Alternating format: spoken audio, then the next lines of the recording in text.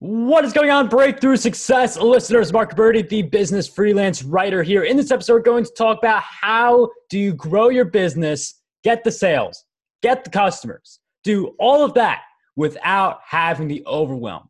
If you work so hard on your business, you could be digging yourself an early grave. You overwork, you lose a lot of relationships. You don't want that to happen. At the same time, you want your business to be successful. So we're going to balance. You can grow your business. You can have this freedom lifestyle where you get to dictate your hours. You can have both of those things. And this episode will show you how. Our guest who joins us today, he's a business coach who helps entrepreneurs make money while building a life of freedom. He launched several businesses, including spas, gyms, construction and wholesale companies, and many more. This work ethic led to massive success for our guest, but also incredible burnout. And he uses this past experience to guide his coaching clients so they mix business growth with personal fulfillment.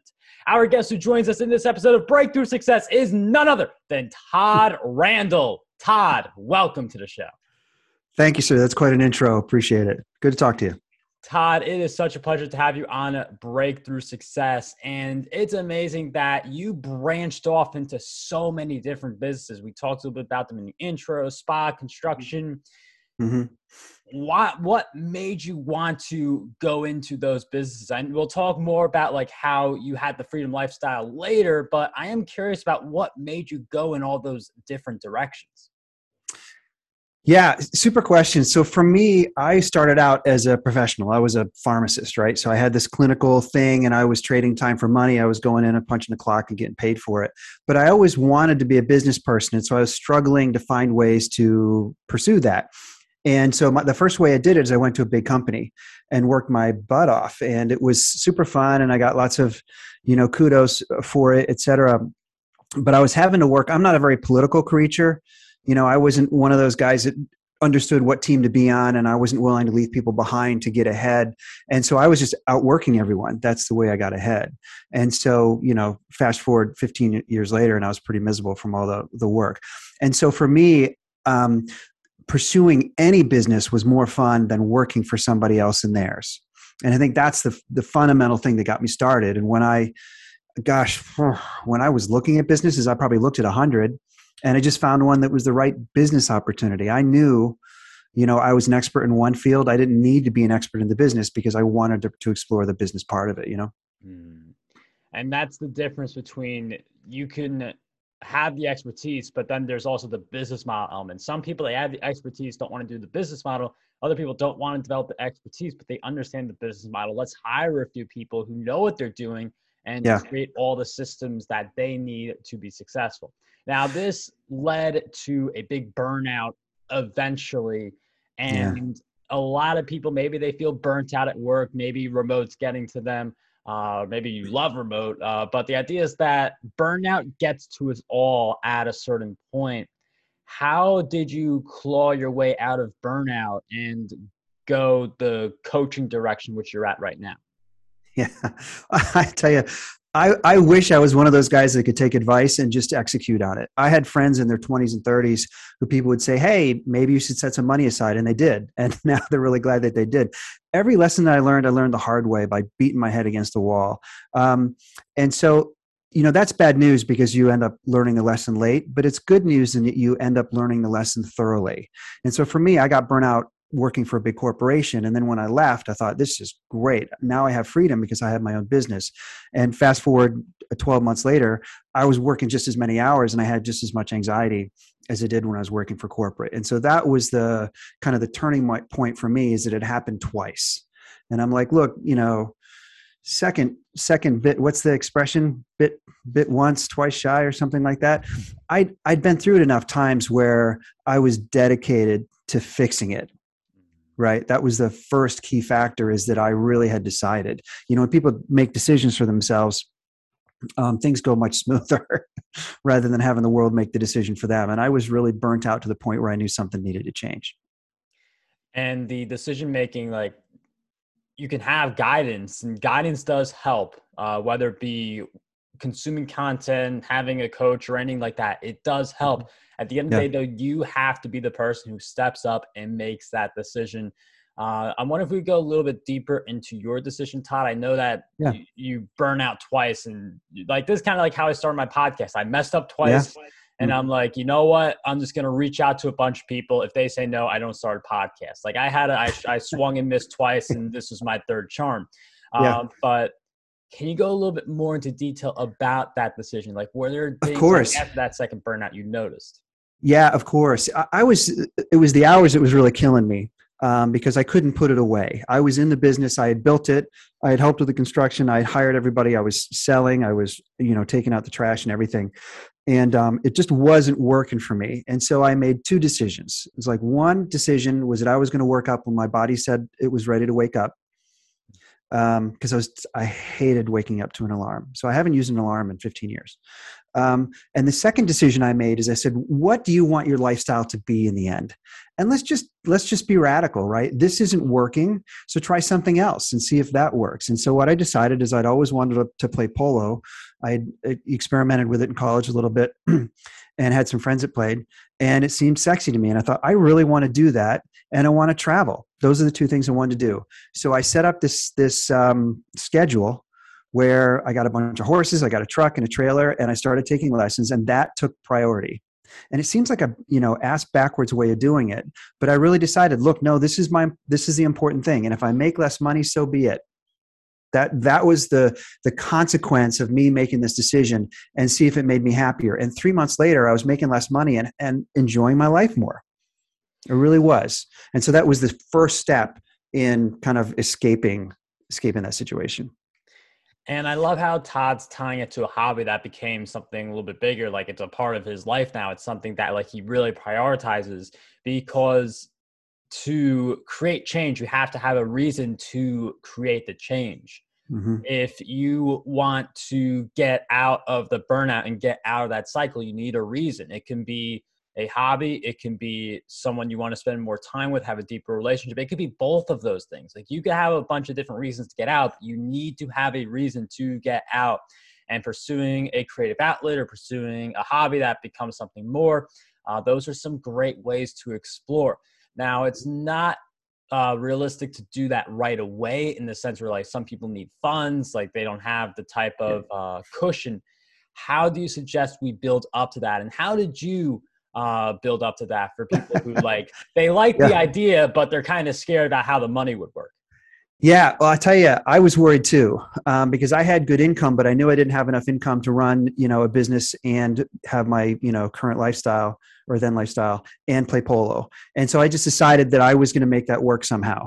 And so instead of playing polo like the billionaires do, I worked out a budget, and I found a team that was willing to take me in such a way. And I rented some horses and leased others and borrowed equipment, et cetera. And I took everything out of my apartment. I had a penthouse apartment overlooking the ocean. It was amazing. I took everything out of it, moved it into storage, and bought a dumpy old RV. And then I went and lived on someone's farm. No bullshit. I was willing to make this a priority. And what I did is I put it up on a big whiteboard. In corporate world, they teach you to do this. There's a process called Six Sigma, where you find two things that don't resolve, and then you force it, right? So I wanted to play polo, and I didn't have enough money to do that and live my current lifestyle. And the assumption that I was making is that I wasn't willing to give up my apartment, because who would do that? Who would do that? And I'm like, well, wait a minute. No, I wanted this. I've decided that I'm going to do this no matter what, come hell or high water. And so I decided my living environment needed to change. And once I did that, I'm telling you, I was living in a trailer in the middle of Hemet in a very bad part of the world. It was hot. I didn't have friends nearby, and I was still enjoying myself because I was doing a few things that I loved. And my true friends got on a plane, came to visit me, and slept in the RV. They were there for me, right? They didn't mock me. They didn't judge me. They're like, I'm so glad you found what makes you happy. And then, of course, once I kind of acknowledged that, there was a huge confidence that welled up within me. And it's like, hey, I'm kind of living these are my choices, and this is working for me. And then, then my attention could focus in the businesses without anxiety. And that's when things really started to grow for me.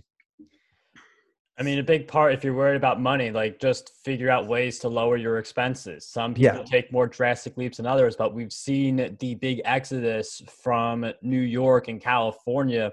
I Yeah. was reading an article, someone from LA worked at, I believe, in the city, became remote, and then it's like, I'm just going to move to Arkansas because she was like a triathlete or something like that. So it's like Yeah. Arkansas, like it gives you all the things apparently that you want to use as a triathlete. I've never been Hmm. to Arkansas. I don't know enough about it, but the Beautiful. Yeah. idea is that remote and being able to just pick Hmm. up your bags and go somewhere else, like there's a lot of flexibility in that and lowering your cost of living. I'm Hmm. wondering if you could talk about how you mentioned initially, like you didn't know anybody and your closest friends would occasionally fly by. How did you build up connections? Because I feel like some people who are worried about my freedom lifestyle might mean me moving. How did you build up connections in the area? Yeah, if you make radical changes in your life, inevitably everyone you know can't come along with you, right? Because not everyone's willing to make the same changes. If you have a bunch of friends who live in the burbs, they may be dedicated to that as their most important thing. It's like, no matter what, I'm going to live in the burbs because it means a lot to them, kids' schools or family or what have you. And you just have to honor that as their choice. For me, what I ended up doing is just making new friends and choosing the friends that were important for my old lifestyle. And I really would get on a plane. I'd see them all over the world, wherever they were. If I had 2 or 3 friends in the same town, I would get on a plane and go visit them. And it ended up building stronger ties with those people because they saw the effort that I was putting into it. And I think it was endearing to them. It's like, wow, Todd's always been a good friend. But the last year or two, he's really gone out of his way to make sure not lose touch with me. And I like that. And some of those friends are my best friends still to this day, because I made the effort. I was willing to reach my hand out and say, I value you.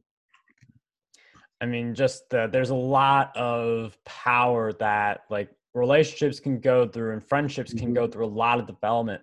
Yeah. It's like if you don't see each other that often, like you get to appreciate people a Hmm. lot more. I mean, that's just part of the lifestyle fact that you have to consider. Like some people, it will be moving from Los Angeles to Arkansas to do what you want to do, have lower cost of living, and then Hmm. that just helps with investing, retiring, all of that fun stuff. Hmm. I want to talk also about the pivot you made into your business, because for some people, living that life of freedom, well, for almost all of us, it is starting a business or doing contract work where Yeah. you're able to be in control. Can you talk about how you made the transition from the corporate environment where hours are pretty strict in most cases Yeah. to building the business on the side? Yeah, I think in the end, the focus needs to be on net results, right? So when I stepped away from the business and said, look, instead of just being here all the time, I'm going to be here some of the time and I'm going to monitor and I'm going to care, but I'm going to make time for myself. Once I did that, I had to build internal talent and I had to start taking risks because there were 100 things on my list that only I could do in my head. Right. And when I was looking at it objectively from the outside, I would go to mentors or friends and stuff and say, well, I couldn't possibly offset payroll because that's money. And what if someone steals from me? And they're like, yeah, okay. So what if someone steals with you? How much could they steal? And how often could they steal? And then how could, let's just work through that. Like, how concerned can or should you be? And in fact, if I took all those 100 things that only I could possibly do, in fact, that was a myth. There were many things that I could teach and coach someone to do. And so I started to delegate. I was bad at it and we failed, had all kinds of missteps. And then my manager and I really like working with each other. And we just decided, look, this is important. We're going to work through a process so that I have enough information to complete it properly, and so that you have enough information to know that it's being done properly. And we built, this 5-step process that I use now in my consulting to make sure things are delegated properly. And in the end, I could be away for weeks at a time and still know things are going okay because we built the proper escalation points, et cetera. Delegation, you hear that a lot when it comes to these freedom style businesses, because Yeah. delegation, you're handing responsibilities off to other people. You can go on cruise control for a little bit and know that your business is going to be fine. But there are a lot of people, Todd, you were alluding to this before, they're afraid to hand off anything. And it Yeah. could be something so small, like Hmm. just proofreading work. And then we're talking about bigger things like knowing passwords, having the money, being able to disperse it. How did you gradually learn to have that sense of trust and feel more comfortable with delegation? Yeah, the first step in our big 5-step process actually was trust. We thought that we probably had to actively work at it. I had this book that I read one time called The Speed of Trust, which is a very well-written book. And essentially the premise of the book is that if you make small promises and keep them, it allows you to make larger promises and then keep them. And over time, you will build trust with someone. Even if you've lost it in the past, it is possible. And so we did that. I think the other thing about trust is making sure you're available. And maybe another aspect is you have to get rid of the judgment, because people have a hard time making important decisions unless they know you're there for them to support them if the decision doesn't come through okay, right? Then what ends up happening is you start pointing fingers at each other, right? Well, you didn't tell me that you didn't want that, or I didn't know, so I just made the decision on my own. So it has to be a thorough transition. You have to have an open environment where people feel afraid, okay to fail. And I think you have to work at it actively. I'm not sure that trust is a passive thing in that environment.